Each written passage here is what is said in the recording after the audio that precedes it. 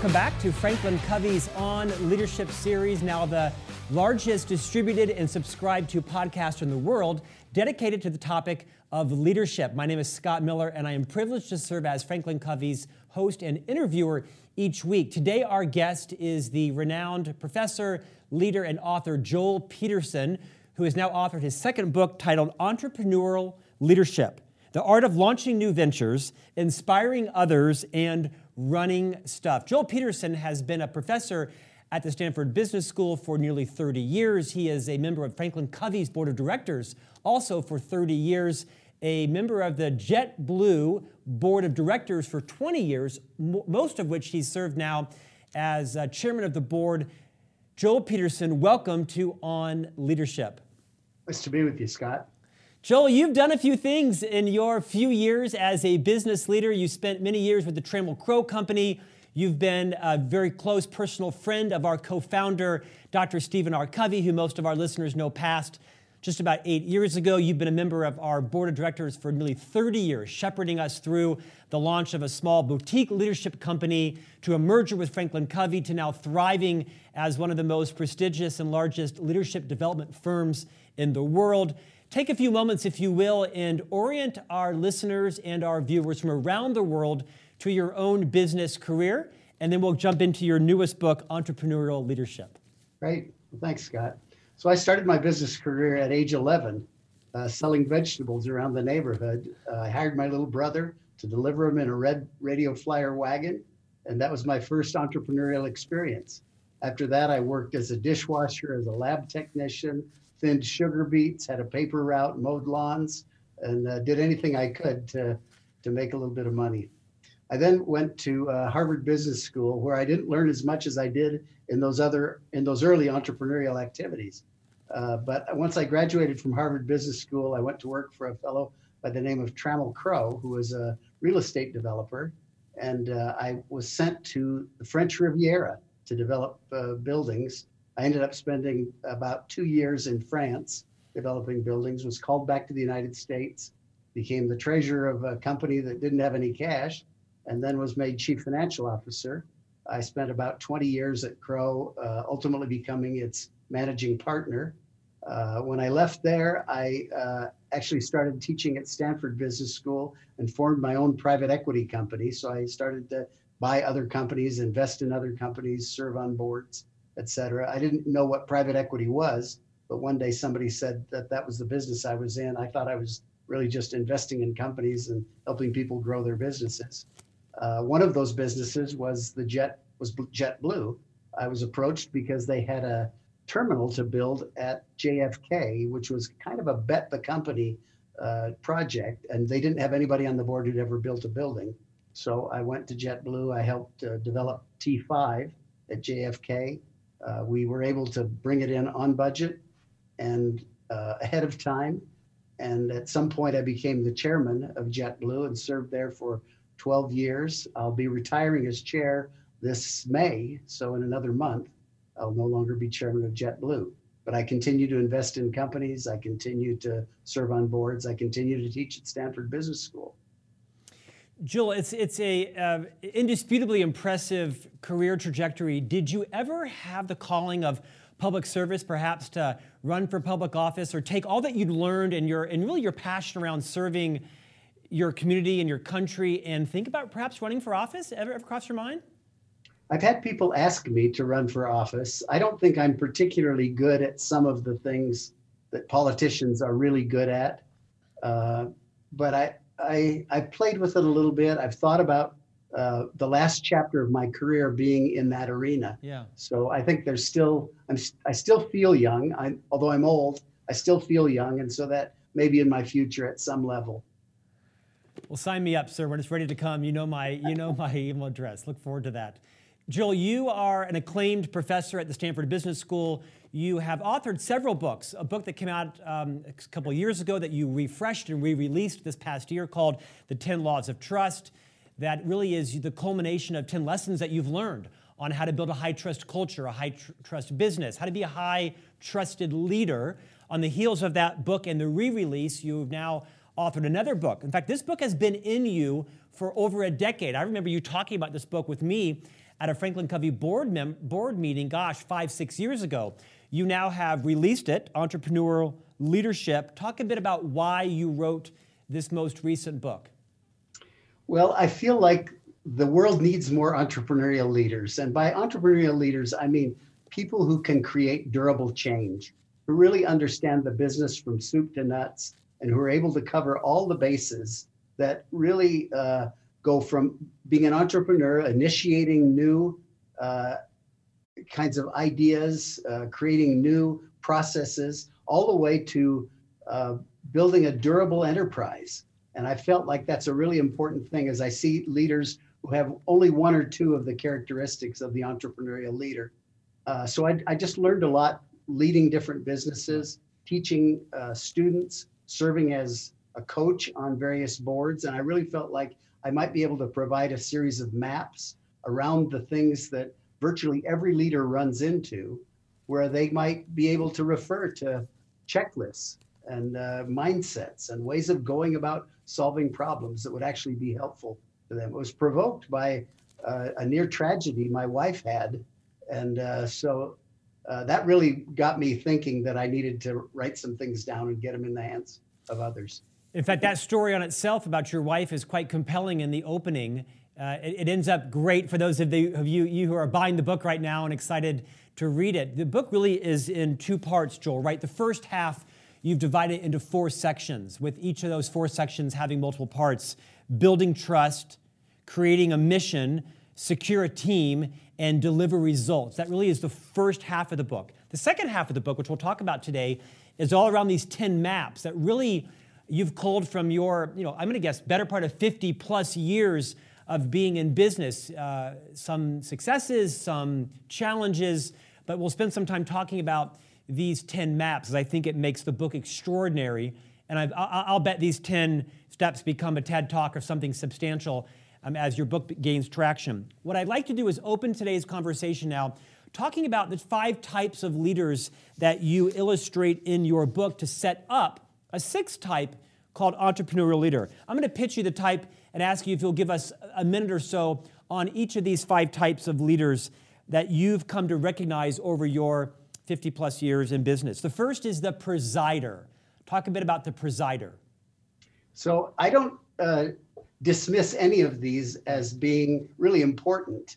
They're all somewhat limited. The presider is somebody who maintains the status quo, who cuts ribbons, kisses babies, executes policy, keeps things moving forward. And I think it's quite valuable to have somebody who is a presider.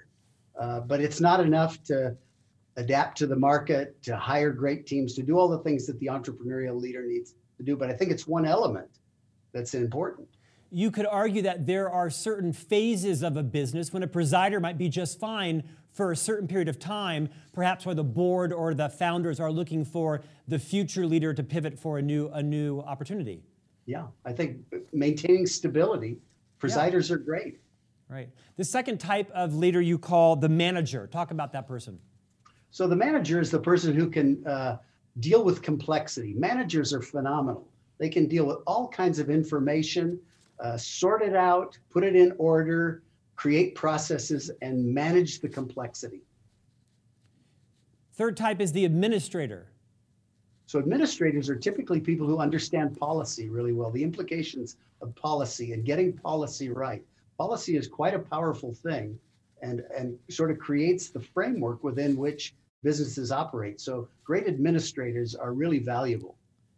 And then, Joel, interestingly, your 4th distinguishing leadership style, if you will, you call it the pure entrepreneur, which you would think it might be about entrepreneur leadership, but it's not. It's a different type of entrepreneur. Talk about the pure entrepreneur.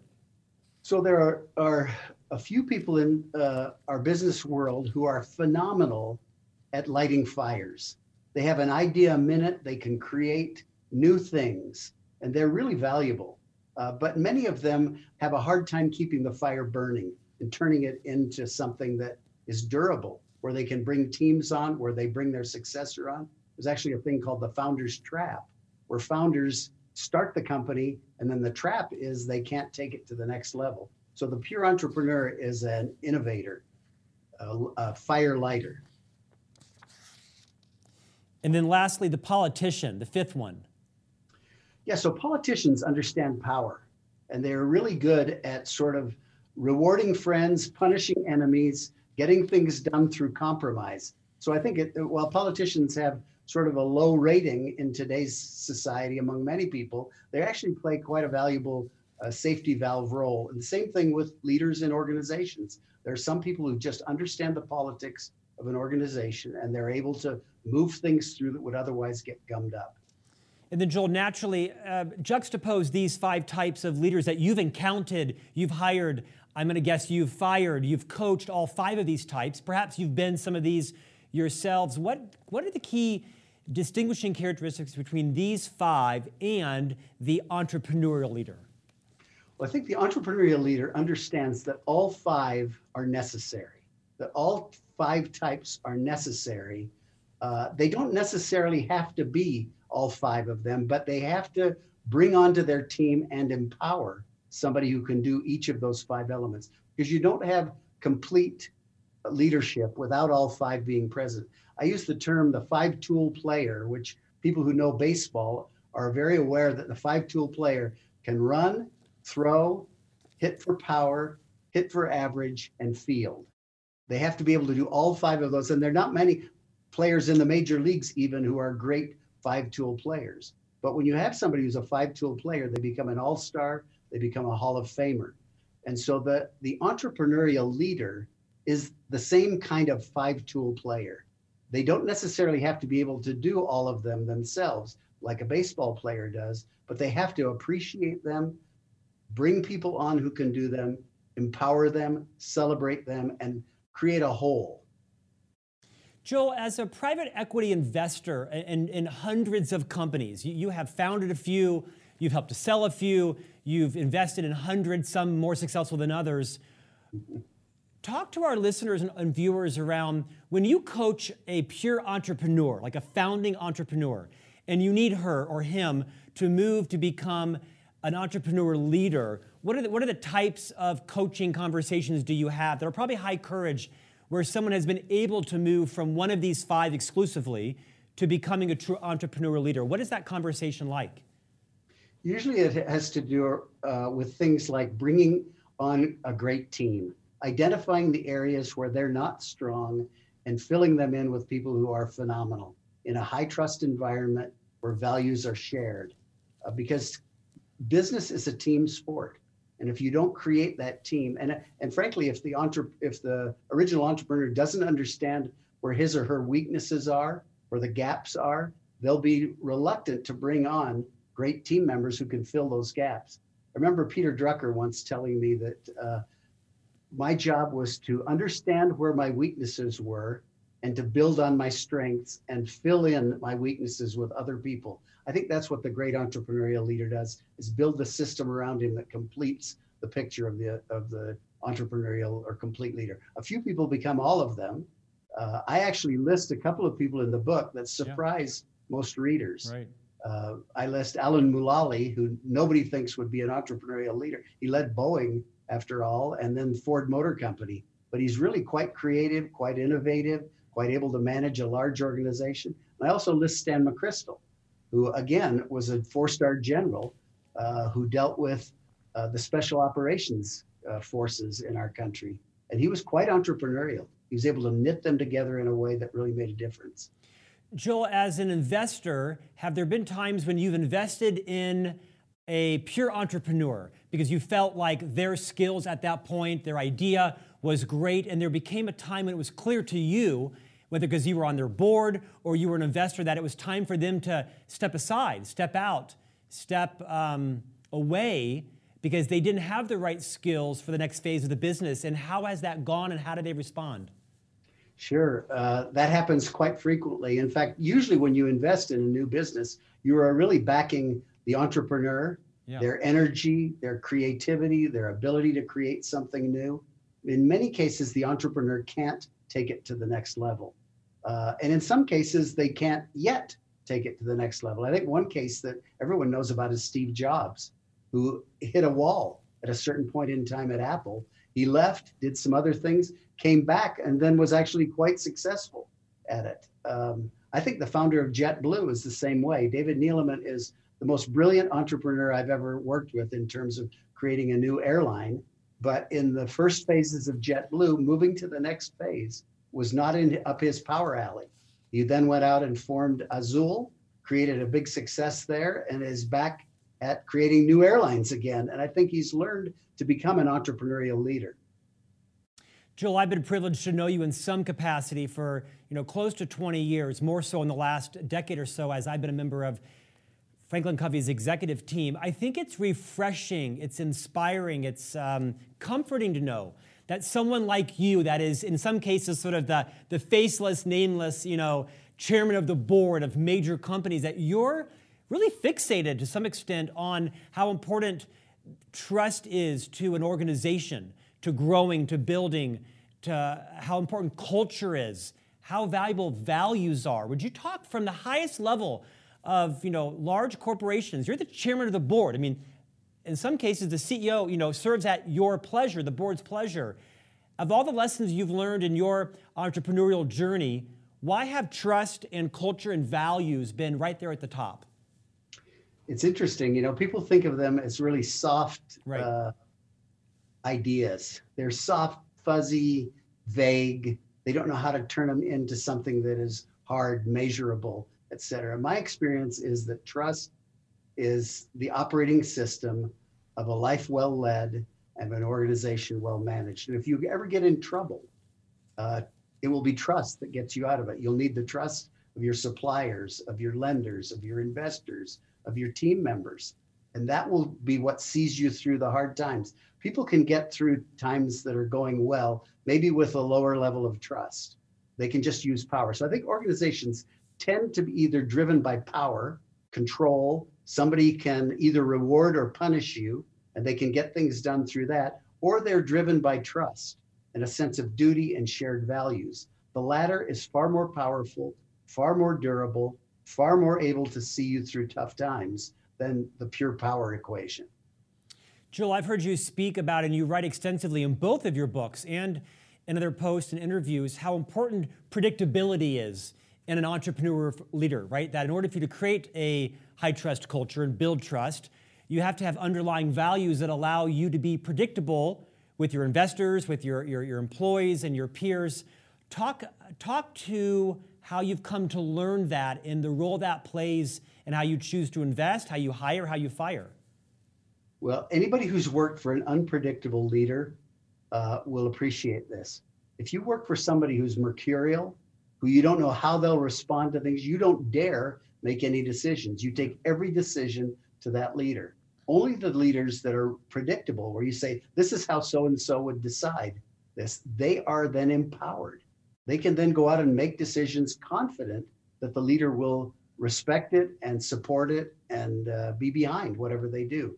So I think the idea of having a high trust relationship with your subordinates, with your team members, is really one of being absolutely predictable. Your promise is your brand. Your word is your promise. You deliver on what you say you'll do, and therefore they can move forward. Joel, speak to the listener, the viewer, that has maybe built their brand on being somewhat unpredictable because either the culture rewards that, or it was a survival tactic, or it's what they were modeled from a previous leader. Now, it will take a self-aware listener and viewer right now to say, you know what, Joel is talking about me, not about my boss. What if you were coaching one of our listeners that had built their brand around being unpredictable? How can someone move out of that reputation and become more predictable as an asset? I think first you ask them if they realize how unpredictable they are. Yeah. A lot of people don't recognize they're unpredictable. In fact, what they like is that people come to them for all decisions. And I always tell those kinds of leaders, if you're making decisions that are 70-30 calls, you're missing it. You should be only making decisions that are 51-49 decisions. Your team should feel so empowered that when a call is a 70-30 call, they just go ahead and make it. And they know they'll have your support. So I think it starts with that. And a lot of things start with aha moments, with realizations, with being open to that. I think if you're not vulnerable and open to feedback and learning, the odds of you becoming an entrepreneurial high trust leader go down, and they go down significantly. Joel, you serve on several boards. You are a member of the JetBlue board for now 20 years, 12 of which I believe as the chair. In fact, you were on the board before they actually were flying any planes or even owned any planes. What stories would you share about JetBlue? And I would love if there's one of them. You in the book you share a story around how JetBlue's business model, a flywheel, was around owning a particular airplane, and they decided to branch out, and it was a scary time. What are some lessons that you would share with our subscribers and listeners around what it's like to be in an entrepreneurial organization like JetBlue? Well, we had a phenomenal entrepreneur, David Neeleman, who was a genius entrepreneur, and he had been at Southwest Airlines for 5 months. They had bought the company that David led before that. So he went there for 5 months, and he really learned from Herb Kelleher this model of having a single plane type. Herb flew Boeing 737s uniquely, and he wanted one type for all the reasons of simplicity. So David started out with Airbus A320s, and we were committed to those. And at some point in time, he decided that there were a lot of city pairs that weren't served well by the A320, and that we needed a smaller plane, a 100-seat 2x2 Embraer 190. And it was quite a decision because it was a departure from our model. And there was quite a bit of debate for a long period of time on the board as to whether or not to go to a second plane type. We ultimately did, and there were challenges with it, just as everybody had thought there would be. But in the end, I still believe it was a good decision. I still believe we ended up serving a lot of secondary and tertiary cities that we would not otherwise have been able to serve had we not made the shift. JetBlue's reputation is, of course, extraordinary. I can imagine what it's like now to be the chairman of the board in the middle of the COVID-19 pandemic. Any other lessons you might share from your time at JetBlue in terms of how you've coached, I think maybe now 3 or 4 CEOs, other members of the board? What insights could our audience learn from what it's like to be inside of a company like JetBlue? JetBlue is a great company, has a great culture, a great team, and has built high trust. I mean, we are differentiated by our culture. If you think about it, the airline business is a commodity business. Everybody flies roughly the same metal between the same cities. And so how do you differentiate? And the only way really is by having a unique culture. So we call it the JetBlue experience. And it's based on high trust, a high concern for customer, not only safety, but experience. We call it the JetBlue experience. We actually think the JetBlue experience is different from the experience customers have on any other carrier. And that's allowed us to get through some of these tough times. Now, we are currently in a very difficult and challenging moment, as are many, many businesses, many industries. And I've actually thought that this book might be helpful because it talks about people becoming entrepreneurial leaders. I think that's going to be required of many leaders who were, before they were presiders, maybe just politicians or managers. They're actually going to have to integrate a lot of things, become entrepreneurial leaders. I think our management team at JetBlue has become that, and in a high trust culture. It's serendipitous, but I think the timing of your book is going to be extraordinary for leaders who are finding the world shifting, out from under them, and how do they keep going? Joel, you've been involved in a lot of successful upstarts. You were involved in Bonobos, the fairly famous, clothing company of which I'm a fan and a pretty consistent buyer of their pants and such. And you have, several different stories. You know both of the founders fairly well. I'd like you to share 2 stories, and not because they should be juxtaposed, but they're very different stories. There's one story of one of the Bonobos founders who came to you, I believe, after leaving the Bonobos organization, went off on his own, and brought to you an idea, and how you chose to move forward with it a little bit sight unseen. Walk us through that story. Well, you're talking about Brian Spaley, who's a wonderful guy and a great entrepreneur, but he left under conditions of a dispute with the other co-founder over reasonable reasons. They just didn't see the world exactly the same way. And Brian left incredibly graciously, very thoughtfully, didn't hurt the business, didn't hurt his partner, even though there was conflict. And so he started a new company called Trunk Club that he eventually sold to Nordstrom. And he came to me with the idea and he said, I'll send you a PPM, which is a private placement memorandum, which sort of is the thick document that tells you everything about the company. And I said, Brian, I don't need a PPM. I want to invest in you. I'll back you. And he said, well, you need to know more about the business. I said, I know everything I know by knowing you. And it was really an expression of confidence in him, in his character, in who he was and what he wanted to do next. I didn't need the PPM. I mean, perhaps it's counterintuitive, right? I don't imagine a lot of private equity investors invest, PPM sight unseen. But what you're reinforcing is someone's reputation, their character, their values, their trust, their predictability is a big criteria in how you choose to put your and your investors' money into their projects. I think particularly in startup ventures, in many startup cases, you really don't have market data. You don't have information on customers. You don't have a lot of things that you can underwrite. So you really are underwriting the character of the entrepreneur. You're really underwriting that person's values, their stick-to-itiveness, their hard work, their honesty.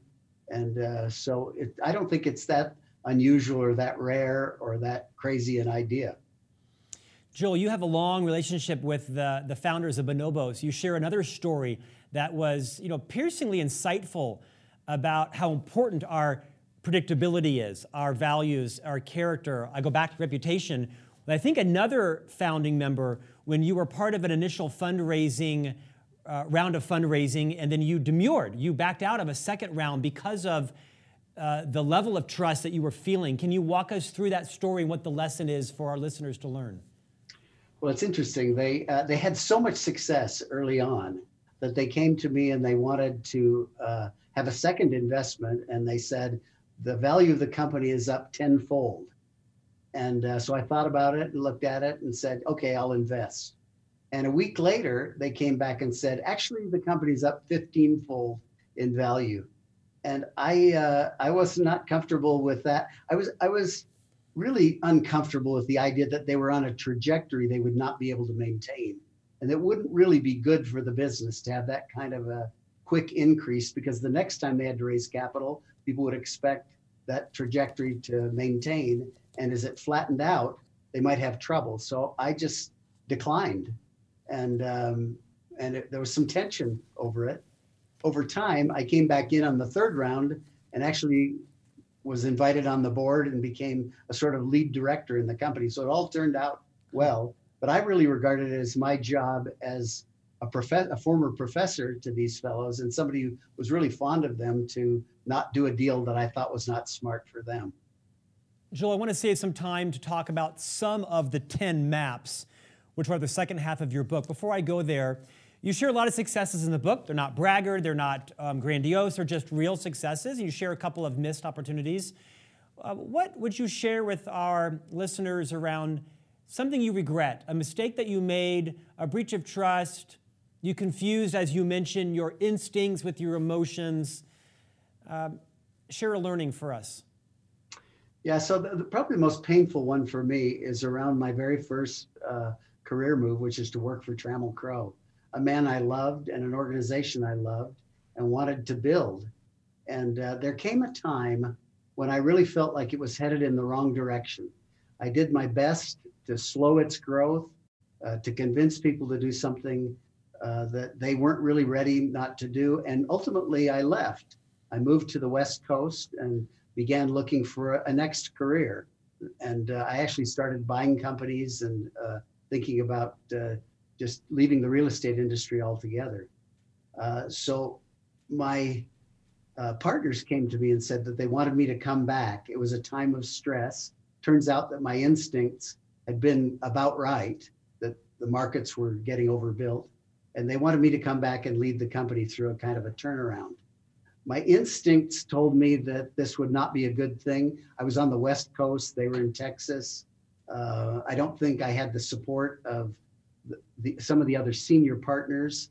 So my instincts weren't that I should do this, but I loved these people and I cared about them. After all, I'd spent 15 years in the trenches with them. I'd hired many of them. So my emotions said, go back and do this thing. And I followed my emotions, spent the next 2.5 years commuting from the West Coast to Dallas every week. Wow. Flew out on Sunday night at midnight and didn't get home till Friday night.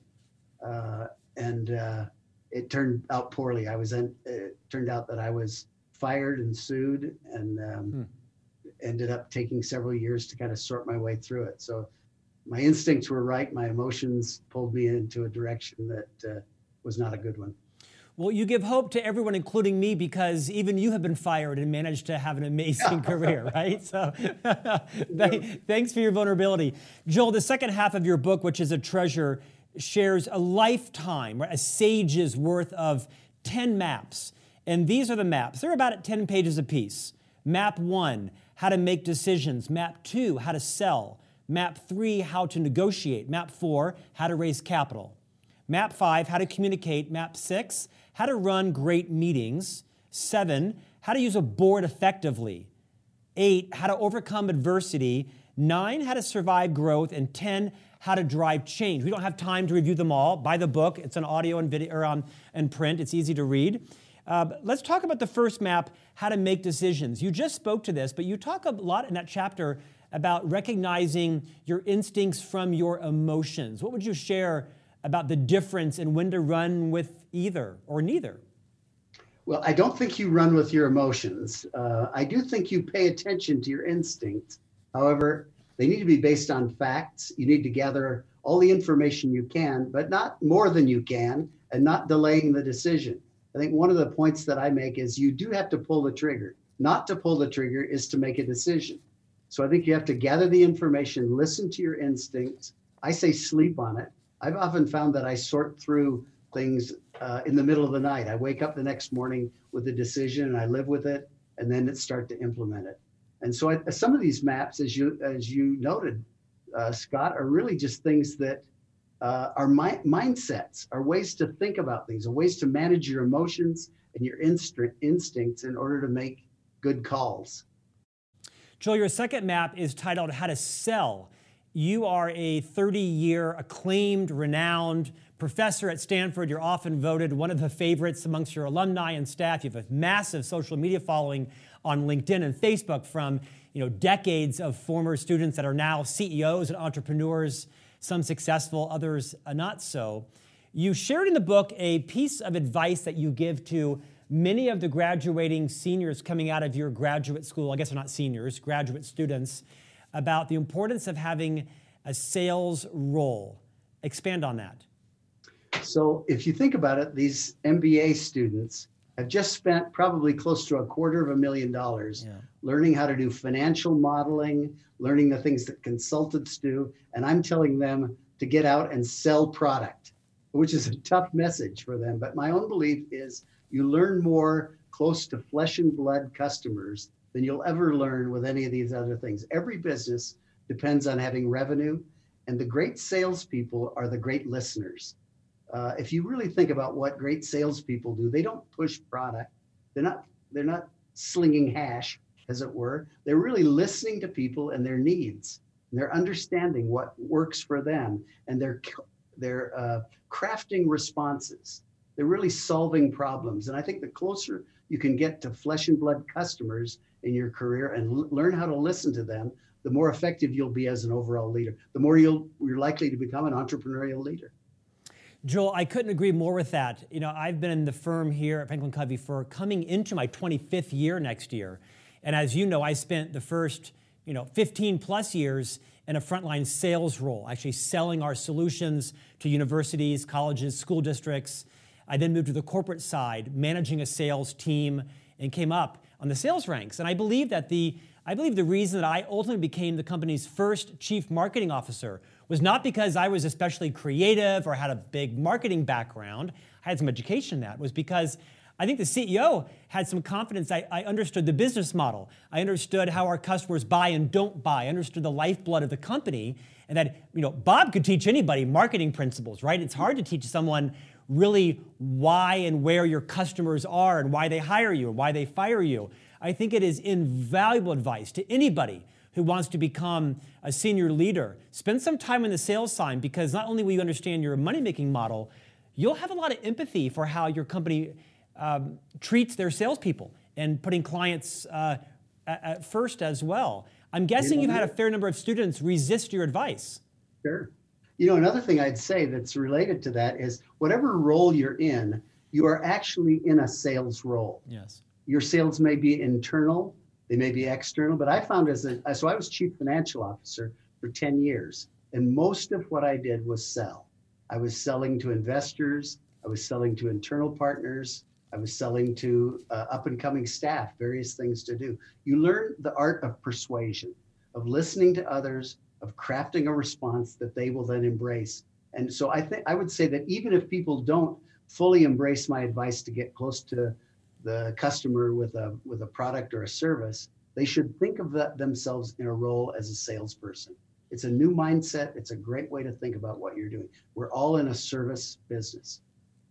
Joel, our time is tight, but I want to touch on two final points. One of the third map of the 10 is this map about how to negotiate.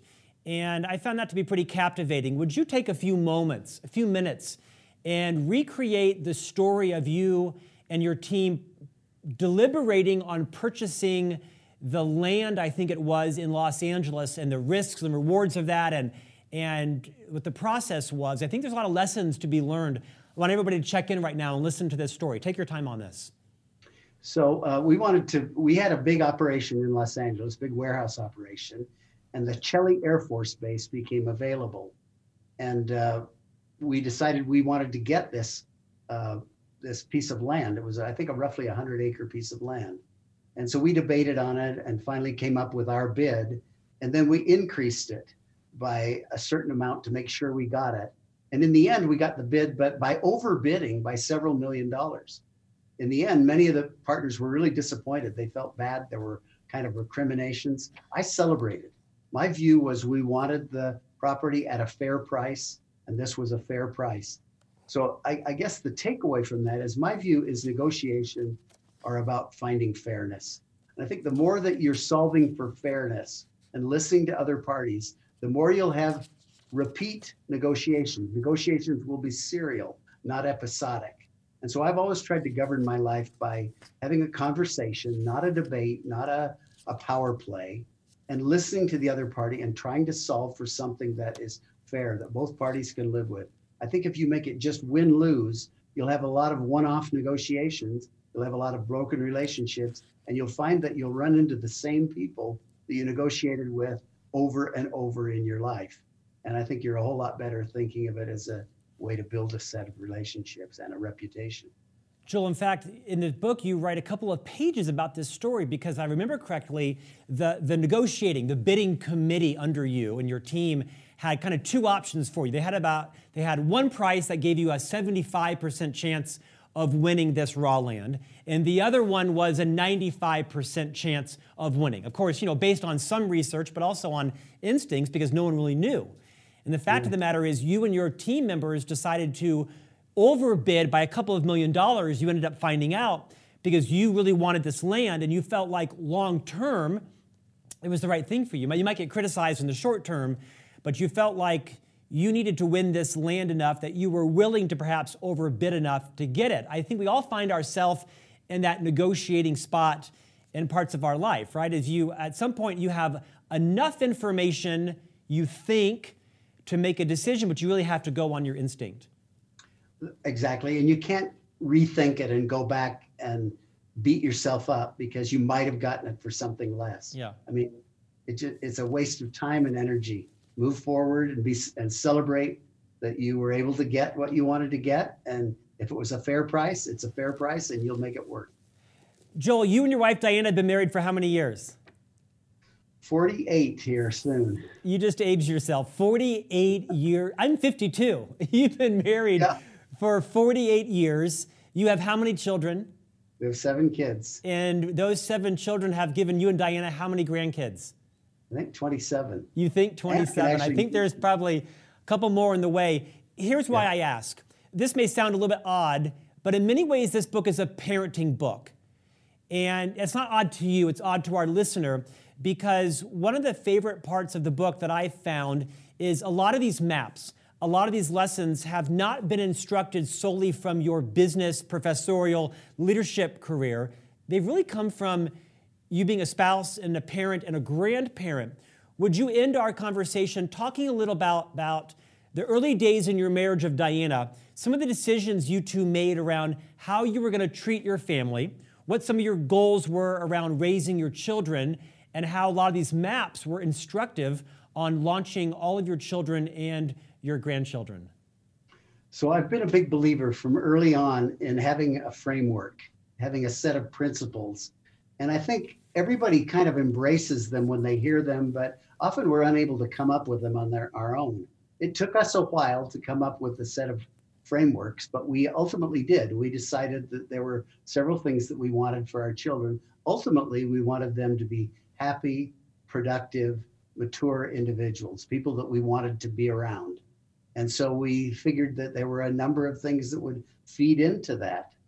And we came up with kind of a plan to help our kids develop emotionally, spiritually, physically, develop skill sets, et cetera. And we then populated those with various activities. And then we talked about them. And so while our kids were unaware that we were going through this process, they've since learned that we had purpose. It wasn't just picking them up and getting them to a soccer game or taking them on a vacation. We were really trying to make sure that they learned things and that they came away feeling motivated, happy, supported. I've often said that the main job you have as a parent is to be a cheerleader, not a policeman. And so we really tried to make that kind of our motto. Joel, as you know, my wife Stephanie and I have 3 boys together, 5, 8, and soon to be 10. And my wife and I are going to reread some of the sections about how deliberate you and Diana were, because undeniably your track record, the two of you, plus your children, have put together, I think, a great legacy in your family. Joel, what's next for you? You've authored 2 books. You have Phenomenal Family and Leadership, Business Success. What is the next, other than your political run, which we won't talk about more, which I know is not happening right now? What's next on the horizon for you, sir? So I'm wrapping up at JetBlue. I just wrapped up this last year as chairman of the Hoover Institution, which is the think tank at the campus, on the campus at Stanford. So those are 2 big responsibilities that I'll no longer have soon, which gives me some more time. I will continue to teach. I'll continue to be involved in Peterson Partners, serving on boards. I've actually offered to take on some governmental service kinds of things. Whether or not I'll be taken up on that is yet to be seen. Yeah. And then I think I have one more book in me. I'm not sure about that latter, but I think I may. Well, I look forward to inviting you back on. I never do this, but if you're not following or connected to Joel Peterson on LinkedIn or Facebook, do so, because he has a phenomenal following. I'm kind of jealous of your social media. To that point, I want to end the interview because you talk about social media as it relates to your brand in the book, right? About building your brand and the map. You're not an avid poster, but when you post, you have phenomenal engagement. What advice would you give the entrepreneurial leader as they're looking at building their brand and communication? Where does social media play in their life and in how they communicate with others? I think your brand has really developed a conversation at a time, the delivery of a promise at a time, a meeting at a time, being consistent. And so I wouldn't worry that much about social media. I think I got involved in it largely because LinkedIn asked me if I would become an influencer. Yeah. And I started to write on it and on LinkedIn, and somebody picked up some of my posts, and they were actually the idea behind the first book, The 10 Laws of Trust. They said, you really need to write a book on this. And so once that happened, then other things happened and I just started posting more. Right now, I'm in the midst of teaching over Zoom with this world that we're in. Yes. And so I've started posting my experiences on there just for other teachers and other people who are going through it. And I've found that people are really interested in it. It can actually be helpful to others. I think if you have a way to be helpful to others, to share things that are meaningful to other people, then it's a good thing. I think if you're just promoting yourself, people are smart. they'll figure that out. And so I've always resisted that because I've never wanted my brand to be a self-promotional one. And so that'd be my view. Other people have different points of view, but that'd be mine. Joel, I think you've reinforced a lot of confidence in investors and in employees and leaders, knowing that someone of your professional stature, chairman of boards and such, has so much trust put in the concept of trust. Thank you for joining us today, Joel. Best of luck to you and your family and your book launch. Thanks so much, Scott. Great to visit. Hey, thanks for you also for listening and joining. Not every book, not every guest warrants this next point, but I think Joel's book, Entrepreneurial Leadership, is the ideal book for a inter-company, inter-organization book club.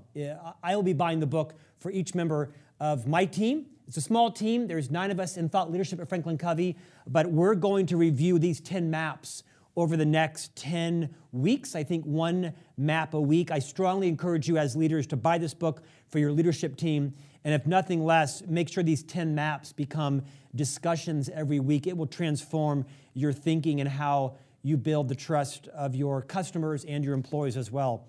Thank you for joining us today. If you're not subscribing, visit franklincovey.com. Click on the On Leadership button, subscribe, review it, rank it, rate it. You can download it on all your favorite podcast platforms, and we'll see you back here next week for our next guest. Thanks so much.